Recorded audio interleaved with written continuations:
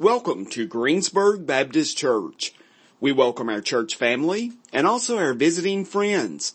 Thank you for coming to worship with us. To find out more about Greensburg Baptist Church, our upcoming events, and other church activities, visit our website anytime at greensburgbaptist.com. This morning, as we make our way, continued there in the book of Isaiah, we come to the 22nd chapter. Yesterday, Emily and I had gone to spend a little time with her dad, and I came down the steps, and she said to me, "What you been doing, babe?" And she still calls me babe. That's right, believe it. It's a fact. I told her, I said, I heard somebody laughing really loud, so I hope that wasn't her. Anyway, I said, well, I've just been on my knees crying out to God that I might have a message for the people tomorrow. It's been a week that's I haven't had in a while, where I've sought the Lord, read, prayed, and just waiting. And I was there, and Emily's dad asked me, he was in the room, and he just said, "Well, what are you preaching on?" I said, "Well, it's the 22nd chapter of Isaiah." And I said, "It's just kind of tough. Isaiah's just it's kind of tough." I was like, I feel like that continually I keep coming back with a similar message, chapter after chapter. Don't rely upon the world. Don't rely upon the world. Don't rely upon the world. And he looks at me and just kind of smiles a little bit, and he says, "Well, you know why, don't you? Because it's still a problem. It's still a problem. It's still a problem." And so this morning, I hope and pray that as we come in to look at this word, and I'll try and see what's up, Miss Karen. I don't know. Is the Wi-Fi working up there or no? Yeah? Okay. I'll try again. We'll see. I don't know. I'll try it again. Maybe it will. Anyway, it's all right. The Isaiah came, and he came to the northern kingdom of Judah, or the northern kingdom of Israel, in the 17th chapter, and he basically was asking them, "Hey guys, are you guys going to be faithful to God?" And the reality is, I mean, you guys know they weren't. They didn't follow the Lord, and they weren't faithful. And so now we come to the 22nd chapter, and now it's the kingdom of Judah, the southern kingdom. And the question's going to be to them, are you guys going to be faithful to the Lord? Or are you going to follow the way of the world too? And the reality is, and you're probably already prepared for it, they're just going to follow the way of the world. Emily and I have a proverb that we live by, a mantra. It's Proverb 22, verse 3, Proverbs 22 and 3. And the statement is this: it says that the prudent see what, you know? They see danger. And they take refuge, but the naive, literally the simple, those who think it won't happen to me or it won't catch up to me, it says the simple keep going and suffer for it. And really that proverb is going to be played out today in the valley of vision, here in the midst as he looks out at this, seeing what's coming to the people of God. And there's a reminder of, listen, it's interesting, I think from the proverb, it says again, that the prudent see danger and take refuge, but the naive keep going and suffer for it. So it seems to indicate that both people see the danger. Just one runs to Christ, runs to the cross, runs to God as their refuge. And the other thinks, you know what, I'll be alright. I can overcome this in my own strength. I can do it. And the reality is, as Psalm 46:1 reminds us, that God alone is our refuge and strength. He alone is our ever-present help in time of need. And so today, for some of you, maybe you feel like you're on top of the mountain. Today is a reminder of the warning that we can often be on the mountain in one moment, in the valley the next. And so let's pick up in the 22nd chapter of Isaiah. And we'll see this first truth. Prudency is responding. Prudency is responding. Prudency is not just simply that I recognize the danger. Remember that Proverbs 22 and 3. The prudent see danger and take refuge. They act upon it. The naive keep going and suffer for it. So we realize that prudency is not only hearing or recognizing that there's something up, it's acting, it's responding. So this is what happens, beginning in Isaiah chapter 22, beginning in verse 1. If it's not going to work, Miss Karen, it's okay. Okay, we try. It's fine. Isaiah 22, beginning in verse 1. Listen to what the Word of God says. The oracle concerning the valley of vision. It's interesting that again, who he's talking about here. He's going to say here, as he comes to verse 4 and 5, he's going to talk about the fact that it's indeed the people of Israel. He's talking about the daughter of Jerusalem. And so he begins to weep and cry out for them. But it's interesting that they would call the people of God, they're supposed to be on Mount Zion overall looking, right? I mean, Isaiah's been talking about how the people of God are to be raised up this great mountain that all the nations might stream to them. But the reality is now, because of their actions, because of following the way of the world, they've in fact become the valley. And we know from Psalm 23, right? Probably the most recognizable psalm of all, that the valley says something about that dark time of the soul. Lo, though I shall walk through the valley of what? The shadow of death. Right, so when we see this valley of vision, we are recognizing that there is a problem, there's an issue, something's coming, there's going to come a hard time. And here's what's interesting. Isaiah sees what the people don't see. He weeps while they rejoice. Look what happens to the text. In verse 1. If it's not going to work, can you just pull up the images and say it? I'm sorry. I apologize. Look what he says. What do you mean, verse 1 of Isaiah 22? What do you mean that you have gone up, all of you, to the housetops? You who are full of shoutings, tumultuous city, exultant town.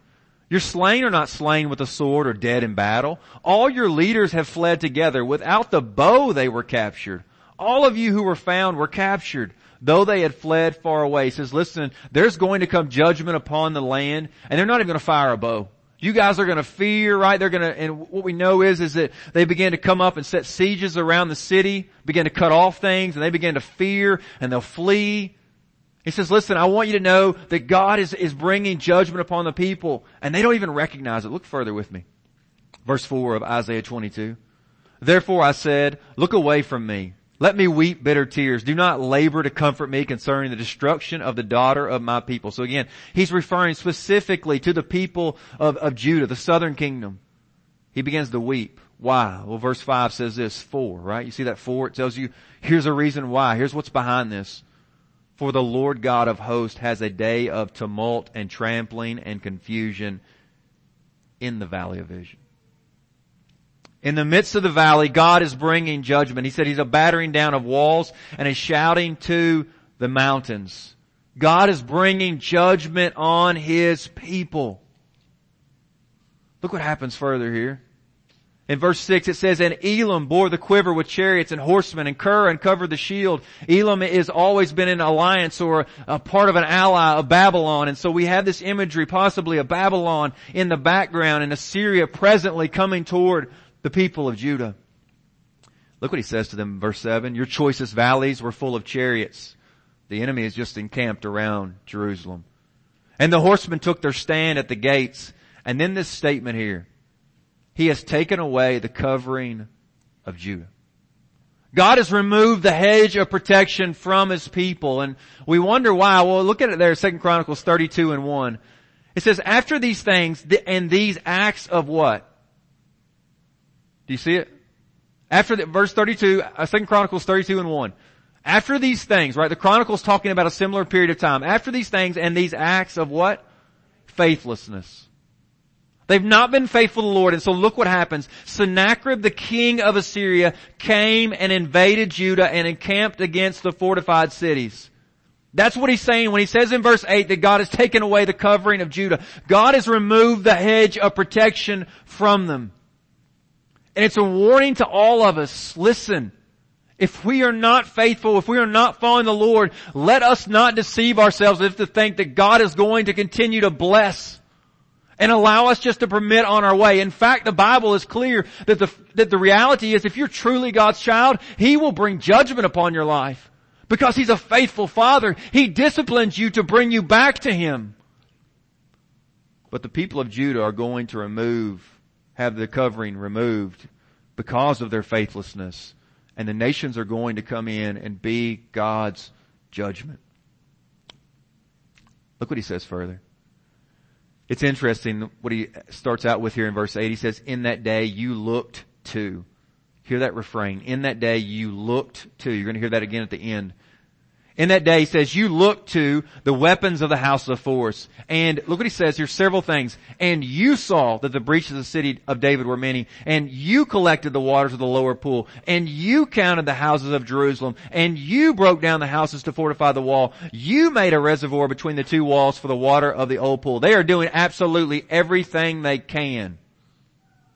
And look what happens. Verse 11 as it ends. But you did not look to him.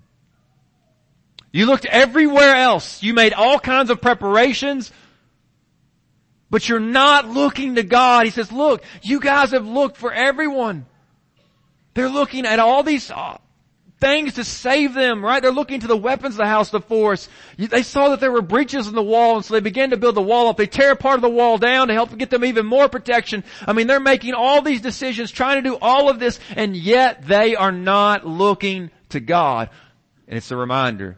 The prudent see danger and take refuge, but the naive, they think they can do it in their own strength. They keep going and suffer for it. Maybe there's here some today that you think that you're somehow sufficient in of yourself spiritually. That you somehow will arrive in God's presence and He's going to accept you because you're better than your neighbor or better than a coworker or better than your brother or your sister. I don't know who you're judging yourself against. And the reminder is, listen, unless you look to God, ultimately to His Son, you are going to be cast out for all eternity. That there's this holy God demands holy perfection. And none of us are. And the danger is we so often want to do something for ourselves. And the people of Judah remind us we must look to Him. I had a friend that when I was growing up, he had a cool bike. It was like a racing bike. And I remember, I was envious, right? You ever get jealousy, right? Like, dude, those are like the sweetest pegs ever, right? Look at those knobby tires, and he's got like this like little racing thing on the front, and it had a number on it, and it was just awesome. And something else that I noticed about his bike that probably stood out as much as anything is that we'd be riding down the road, and he would pedal backwards, and he could just pedal, and it was like going shh, and I was like, dude, I gotta ride that bike. And so one day he says, listen man, you can ride it. So I jump on this bad boy, never riding a bike like that before. I take off in the neighborhood and I'm just eating it up, man, just wide open. And I notice as I'm going down the hill that I keep just pedaling backwards, not thinking anything about it. And as I come down the hill and the curve is a sharp curve, like it literally is a cul-de-sac, it just turns really sharp. I start to realize that I can't slow down. And so man, you know what I do? Brilliant me. Guess what I do? I just pedal backwards faster, right? I'm like, come on. I didn't know that there was a brake handle. Didn't see it. There should have been prudency, right? To realize the whole time I'm going down the hill, instead of pedaling faster, I need to figure out, how do you slow this thing down? And about that time I arrive right in the cul-de-sac and I can't make the turn and literally it's just down below my parents' house and I slam into this telephone pole. It's got like an electrical box on it, man. I just go like a projectile out in the woods. And I remember laying there numb for a few moments thinking, I don't know if I'll ever get up and I wonder if I broke his bike. And it was just a reminder to me in life that oftentimes we are so intent on looking cool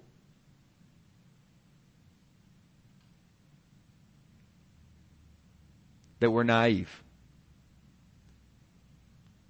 We think we can handle it. We think we can handle that bigger bike. We think we can make that decision and we think it won't happen to us. And the reality is this text is reminding us, and these series of texts are continually reminding us that the prudent see danger and take refuge. But the naive, they keep going and suffer for it. And so the question might be, well, what was God's response to the people anyway? What did He expect from them? Look what He says here, beginning in verse 12. In that day, the Lord God of hosts called for weeping and mourning, for baldness and wearing sackcloth. God was calling for them to repent. Like these are outward signs of repentance, of recognition. They don't have the strength. But look what they find instead in verse 13. And behold, joy and gladness, killing oxen and slaughtering sheep, eating flesh and drinking wine, and then this mantra of life. Let us eat and drink, for tomorrow what? We die. Let us eat and drink, for tomorrow we die. Literally the mantra of, instead of living for the end, let's live for the weekend. Paul pulls upon these words as he writes to the church at Corinth, and he says, talking about the resurrection that is to come, and listen to what he says. If the dead are not raised, if Christ isn't raised, if there's no hope beyond this life, then look what Paul says. Let us eat and drink, for tomorrow we die. Paul says if there's no life beyond this one, then by all means live it up. But there's a problem. There is a life beyond this one. And this leads us somewhere. Look what he says. Do not be deceived. Bad company corrupts what? Good morals, good character. And then look what he says in verse 34 of 1 Corinthians 15. To those who believe that you can eat and drink, you can live for the weekend and not the end. Listen to what he says. Wake up from your drunken stupor, as is right, and do not go on sinning. And then listen to how he defines those who live for the weekend and not the end. Those who say, live it up, you only live once, satisfy your flesh, do what feels right to you. Listen to what Paul says about them. For some have no knowledge of who? Of God. Paul says by the very way in which they live, they are identifying the fact they don't know God. If you're living for the weekend and rather than the end, I want you to hear today that the prudent would see danger in that and they would take refuge in Christ, realizing they're in big trouble before this holy God. But the naive keep saying, you know what? You only live once. Let's eat and drink, for tomorrow we die. The Word of God calls us back. And then this was heartbreaking about it, is that these folks here in the midst of this don't believe there's any other way other than their own works. And so God tells them in verse 14, listen, this iniquity, this sin will not be atoned for until they die. He says, listen, they're going to miss out because they're rejecting me. They're missing out on the only offer of forgiveness. Isaiah now begins and takes his kaleidoscope and begins to rotate it around. And what comes in view is two people. Two people who are leading the house of Israel, and one of those reminds us of this, that we don't dismiss danger. We need to be prudent enough to recognize that we are not sufficient. You need to be prudent enough to realize that the person that you look at in the mirror is spiritually broken. And there's a great danger. And so as, again, Isaiah takes the kaleidoscope and begins to bring it in view, the first person that pops up is Shebna. Look what it says in verse 15 of Isaiah 22. Thus says the Lord God of hosts, come, go to this steward, to Shebna, who is over the household. All right, this person has a significant position in the midst of the kingdom of Judah. And say to him, what have you to do here? And whom have you here that you, listen to what he does. This is interesting. That you have cut out here a tomb for yourself. Notice he says further that this tomb is cut out there in verse 16 of the rock. Why? Because there is a desire of this person to be permanent. He wants to have significant life beyond this one. He wants to be known beyond this life. He is desiring a permanence. Look further though, look at me. Not only is there a desire for permanence, he also wants to be prominent. Back to verse 16. You who cut out a tomb on the height. Listen, he wants his tomb to be up high. Why? So everyone will see it. And carve a dwelling for yourself in the rock. Again, that rock indicates a permanence. Look what it says, verse 17. Behold, the Lord will hurl you away violently, O you strong man. He will seize firm hold on you and whirl you around and throw you like a ball into a wide land. There you shall die, and there shall be, look what he says, your glorious chariots. Again, this guy's desire for prominence.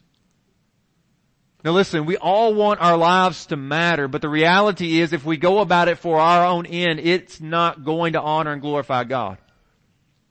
So our lives should be significant, right? We all desire permanence, that something beyond this life, right? That when we are gone here, that we've made a difference. That our lives have been significant. That as Hebrews tells us, that he though dead, yet what? Yet speaketh. That our lives would continue to speak, that our example would continue to speak to our family and those that we love and care about even after our journey here is finished. But this guy is after it for his own prominence, for his own prestige. And so let us remind ourselves here today that if God desires to promote you, then by all means let him. But you don't have to seek after it for yourself. You can allow the Lord to do that work. Paul's question to the church at Corinth was this: what do you have that you didn't receive? Then why do you boast as if you did not receive it? He says, listen, everything that you and I have is ultimately from God. Your intellectual ability is from God. Your hard work is ultimately a gift from God. You think that you are the self-made man or woman? Do you realize how quickly you and I could be in a bed, laying there, unmovable, sick? Do you realize that? We think it's our own strength, it's our own. And yes, God calls us to work and be faithful. Yes, God calls us to study and show ourselves approved. But let us not forget those good gifts are from Him, beloved.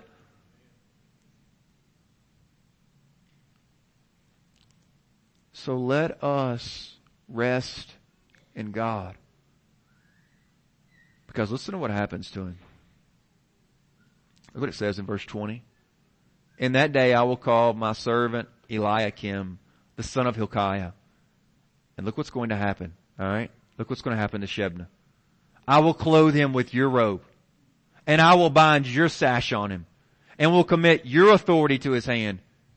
And he shall be a father to the inhabitants of Jerusalem and to the house of Judah. Now here's what's crazy about this. The fulfillment comes, let's go further with me. Fast forward, Isaiah 36 verse 3. And there came out to him Eliakim, the son of Hilkiah, who was over what? Over the household. He's taken Shebna's position, and Shebna has now become the secretary. There's been a demotion and a promotion. This is what Isaiah said is going to happen. Why? Because Shebna thought it was about him. God is bringing judgment. Don't be naive. You and anyone you know are not sufficient. This reminds us too, as you read those words, He will clothe him with your robe and bind your sash on him, that after you're gone, somebody else will live in that house. Somebody else may have your favorite chair. Somebody else will own that land. Somebody else will stand in this pulpit. For the superstars here, Benny Snell is rocking it out. But I promise you that if time continues and next year he's gone to the NFL, they'll find another running back and hand him the ball. That team will go on after you're gone. Are you following me? No matter how great you are, no matter how much expansion that's happening, there is a reminder to all of us that we are temporary. So instead of trying to hold on the glory for ourselves or gather as much as we can, we are called to surrender it to Him. And if you don't, the testimony of Shebna reminds us that God will take it and give it to others. The third truth I think we need to see here is we have to recognize reality. Be prudent enough to recognize that others are not sufficient. So Shebna was there, and his power, he's there, and God says, listen, I'm going to take it and I'm going to raise up Eliakim. And so Eliakim comes on the scene. Jump with me if you would. Begin in verse 22 of Isaiah 22. We hear some language that's going to start to sound some bells off for some of you. And I will place on his shoulder the key of the house of David. The key is a position of legislation, right? To make binding decisions for the people. He says, listen, I'm going to give Shebna, right? I'm going to take Shebna's authority and I'm going to place it now, giving Eliakim the key to the house of David, right? He's going to help rule and make legislative decisions for the people of Judah. Look what it says here about him. He shall open and none shall shut. And he shall shut and none shall open. Eliakim is going to be given authority to determine often who could and who could not come into the presence of the king. This is a powerful position. He has the ability to shut the door and say, no, I'm sorry, you can't come in, or to open the door and say, yeah, you can. This is a huge position of power. But look what happens here.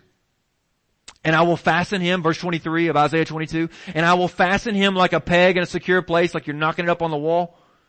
And he will become a throne of honor to his father's house, and they will hang on him the whole honor of his father's house, the offspring and issue, every small vessel from the cups to all the flagons. In that day, declares the Lord of hosts, the peg that was fastened in a secure place will give way. and it will be cut down and fall. And then hear this. For those that rely upon others, and the load that was on it, the people's hope, will be cut off. How do we know, Isaiah? For the Lord has spoken. Eliakim will start out strong and everything will be going well with him. And guess what they'll do? Oftentimes, if you've probably been there in corporate life or some area of influence and you've done well, the reality is they usually give you what? They just give you more, right? I mean, hey, you could do that. Let's just add this. We'll put this in here, right? I mean, you know that. You've seen that. You've experienced it. And that's what's happening, right? Eliakim's raised up and they're just continuing to give him more and more and more. But here's the danger of what's happening. This slow, gentle fade that's happening here. Is they begin to slowly hope more in Eliakim than they do in the Lord. And that's the danger to all of us. That's part of this naivety. Right? This is part of this not recognizing the truth. You're just placing your faith and hope in someone else. And some of you, listen, you've been there. You've placed so much faith and hope that this pastor that maybe you followed had a moral failure and man, it shipwrecked you. Or you were following somebody in your family that had such significant faith. Again, it's important, but man, all of your faith was really just based on their faith. And so they died or stepped off the scene and man, you just got shipwrecked for a season. This reminds us again, yes, there's an importance of following the example of others, but ultimately we look to Christ and to God. Eliakim's there and he appears to be the hope, but the reality is it doesn't take but a couple verses to realize he's not. The text screams to the people of Israel, take refuge in God. The text screams to us these thousands of years later, listen, take refuge in Christ. Now all of this, guess what? It would be discouraging, but again, some of you in the midst specifically of verse 22 of Isaiah 22, you begin to hear some words that reminded you about someone that was greater than Eliakim. You said, those words don't sound about just like a man. Those words remind me of the God-man. Those words point to someone greater. So let's maybe make 3 applications as we close looking to this. I kind of got it out of order, so you can look at verse number 17, sorry. Right, the one week I'd get it out of order is the week it doesn't work. Man, I was hoping that nobody would notice. Isn't that how it works in life, right? Man, you hope nobody will notice and then things work out and then everybody finds out. Man, that's alright. Listen to what it says here, maybe application number 1. Despite how much sense it may make to us, we must always look to God. Despite how much sense it may be making to you in the moment, we must always look to God. The people of Judah made all of these good plans, but failed to look to God. And that's where we have to realize this. Failing to look to God is our greatest danger. Failing to look to God is your gravest danger. So look what happens here. We can get everything else right in life, but if we don't look to God, listen, we're going to miss it out. Why? Because we're going to spend life on ourselves. The church, listen, we can have the greatest ministries, guys. We can go to the nations. We can give, we can do cow days in the back parking lot. We can have all these ministries. We can try to do all these things. But if it is about the banner of Greensburg Baptist Church, we have missed it. It is the glory of our great God and Father and His Son, the Lord Jesus Christ. So we have to realize that no matter how much sense it may make to us, God may not be leading us to do that, or He may be calling us to do it in a way that we would not do it. But we must always look to God. And I mentioned earlier, but listen, this is what's so terrifying about this group of messages. If you ask the people of the world what they thought about what the people of Israel and Judah were doing, this is what you would hear. Bravo! Bravo! Whose applause do you live for? Paul said in Galatians 1 that if I seek to be a servant of man, then I am no longer a servant of Christ. Whose applause are you living for? Let us remind ourselves that our lives are but a vapor. We are here today and gone tomorrow. We are a flower that is quickly fading. We are a mist that appears for a little while and then vanishes. Our lives are temporary. Secondly, I want to say this. Eliakim reminds us, we are not sufficient. Someone greater is needed. Eliakim's example reminds us, remember, he was this tent peg, or this peg they fastened in the wall and they hung everything on. Everything looked good for a while, but before long, everything fell. And Eliakim reminds all of us that we are not sufficient. Someone greater is needed. So look with me if you would. Image 15, Miss Karen. And I will place on his shoulder, back in verse 22, and I will place on his shoulder the key of the house of David. He shall open and none shall shut, and he shall shut and none shall open. Listen now to these words in the New Testament. Revelation 3 and verse 7, the Lord Jesus Christ himself speaking. And to the angel of the church in Philadelphia write the words of the Holy One, the true One, who has what? The key of David. It's shown back up again. The key of David is shown back up, but listen what it says here is interesting about him. Who opens and no one will shut, who shuts and no one opens. There's a reminder that someone has come that is now greater than Eliakim. Someone that simply cannot just say, yeah, you can enter in the presence of Hezekiah. Now there's someone that's stepping on the throne who has the key, who says, guess what? I can say whether or not you enter the presence of God the Father. It's in John 14. Jesus says, don't let your hearts be troubled. You trust in God, trust also in me.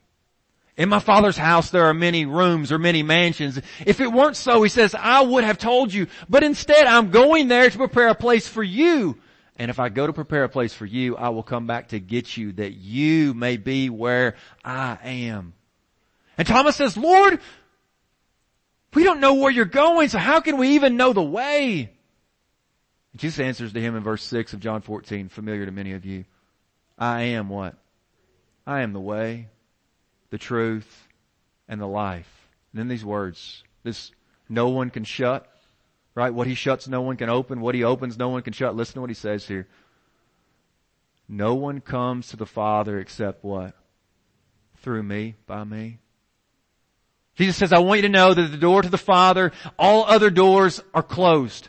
The only door that you can enter into God's presence for all eternity is by faith in me. Why? Because we're sinful and separated from a holy God.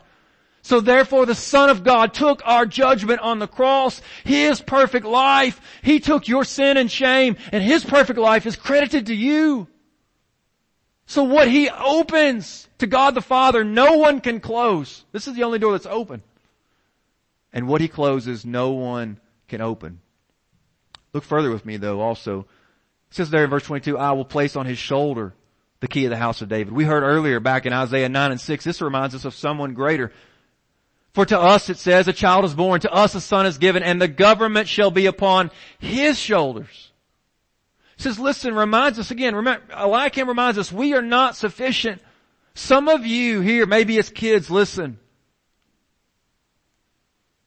Man, maybe intentionally or not intentionally, your fam and others have put all the pressure on you. To be the superstar musician, the great athlete, the scholastic scholar. And it's been placed on your shoulders, and the reminder is from Eliakim, and the reality for all of us, we know the truth. At some point, you're not going to be able to shoulder all of that. It's going to break loose. For some of you that's may already happen, maybe that's long in the past, and you still hold shame and regret when you go around your family or whomever what they expected you to be. This text whispers to all of us, you aren't designed for that. God alone, Christ alone can shoulder that great burden. Listen, so what it does is that in fact frees us. That everything we now do is not a performance to earn like acceptance and applause from those around us, but instead everything you do, every practice, every exam, every audition, every recital, every day at the office is in fact an act of worship and praise, because you're not shouldering it to try to earn His approval or to get other approval, because that approval is temporary anyway. It frees you that every moment of every day has now become an act of worship. Remember that. It's worship, not a performance. Thirdly, and last, we worship Christ alone. The text sure appears, right, as you read verse 22 through 24, and even as you hear about him being sashed and his authority given from Shebna to Eliakim, you sure think that Eliakim will surely be enough. But before long, verse 25 comes and we see that Eliakim cannot shoulder the weight as well. And it's a reminder to all of us here, listen, the prudency danger. You cannot blindly follow anyone. The leadership of this church, Brother Todd and I, the staff, others, leadership, listen, Sunday school teachers, you are, yes, absolutely, there are many leadership here that you are called and to submit and follow, but you don't do it blindly. Acts 17:11 says that the people of God were comparing what Paul, the apostle Paul said to the scriptures. So I don't care if they have pope or pastor or reverend or doctor or brother or whomever before their name. You compare everything you hear on the TV, you see on the TV, hear on the radio, or hear from this pulpit to God's Word. Why? Because worship is for Christ alone. There's a couple examples in Scripture of people having the opportunity to be worshiped and they don't. And it's significant people. In Acts 3, Peter is there and there's a man that's been lame for 40 years and this man is healed. In verse 12, Peter, all the people come running to clamor to him, and Peter says in verse 12 of Acts 3, he says, why do you look at us as if by our own power or godliness we have made this man well? He says, I wouldn't know how this man was healed. It was the name of Jesus, but people were coming looking. There was an opportunity. But he says, listen, we worship Christ alone. In Acts chapter 10, this man Cornelius, he's a centurion, he's of the Roman Italian cohort. Listen, he's kind of an outsider, but he's been worshiping God, and God says, listen, I'm going to send a man by the name of Peter. He's going to come, and Peter comes. Peter has this great vision, and when Peter opens the door and walks into Cornelius' house, Acts 10 records that this moment happens. I think it's in verse 25. That Cornelius falls down to worship at the feet of Peter. And then we hear these words in verse 26. Get up, for I am just a man too. Some of you have fallen at the feet of the wrong people. But not only do we not worship men, some of the greatest men, right? Peter, I mean, man, wow. It's at Revelation 22. John's had this unbelievable vision, and the final chapter of the New Testament comes to a close in Revelation 22, and John sees this great vision and he's just overwhelmed.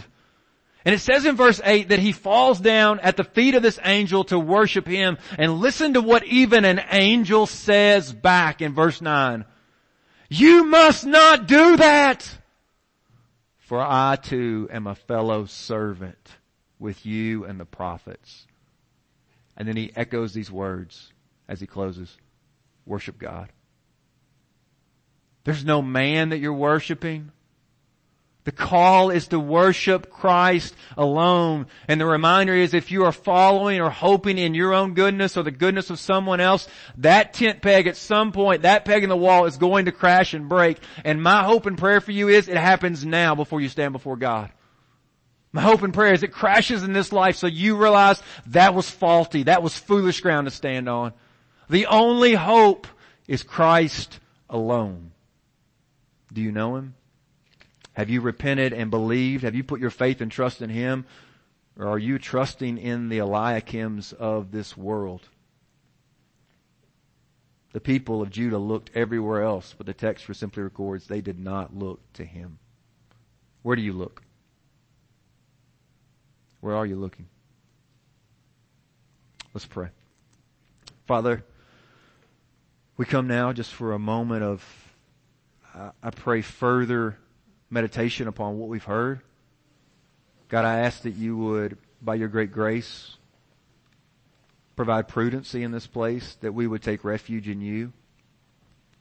Father, you know every heart, you know every mind, you know everywhere that we trust and hope in and we've relied upon. I ask God now that your Spirit would just reveal that those things outside of you will never satisfy. Father, I pray today that there would be commitments, repentance, and renewal of trust and hope in Christ alone. Father, would you draw us unto your Son, Jesus? I pray it in His name, Lord. Amen. This is Todd Young with Greensburg Baptist Church. Thank you for joining us today. If you've accepted Christ during today's podcast, we would love to hear from you and connect you with a home church in your area. Or if you have questions regarding a relationship with Christ, Brother Blake and I would love to speak with you. Please contact us at the church office at 270-932-4495 or connect with us through our website at greensburgbaptist.com. In addition, you may visit our website anytime to access the sermon videos and podcast of any recent sermon. You may also subscribe to our podcast in the iTunes store. Have a great day today.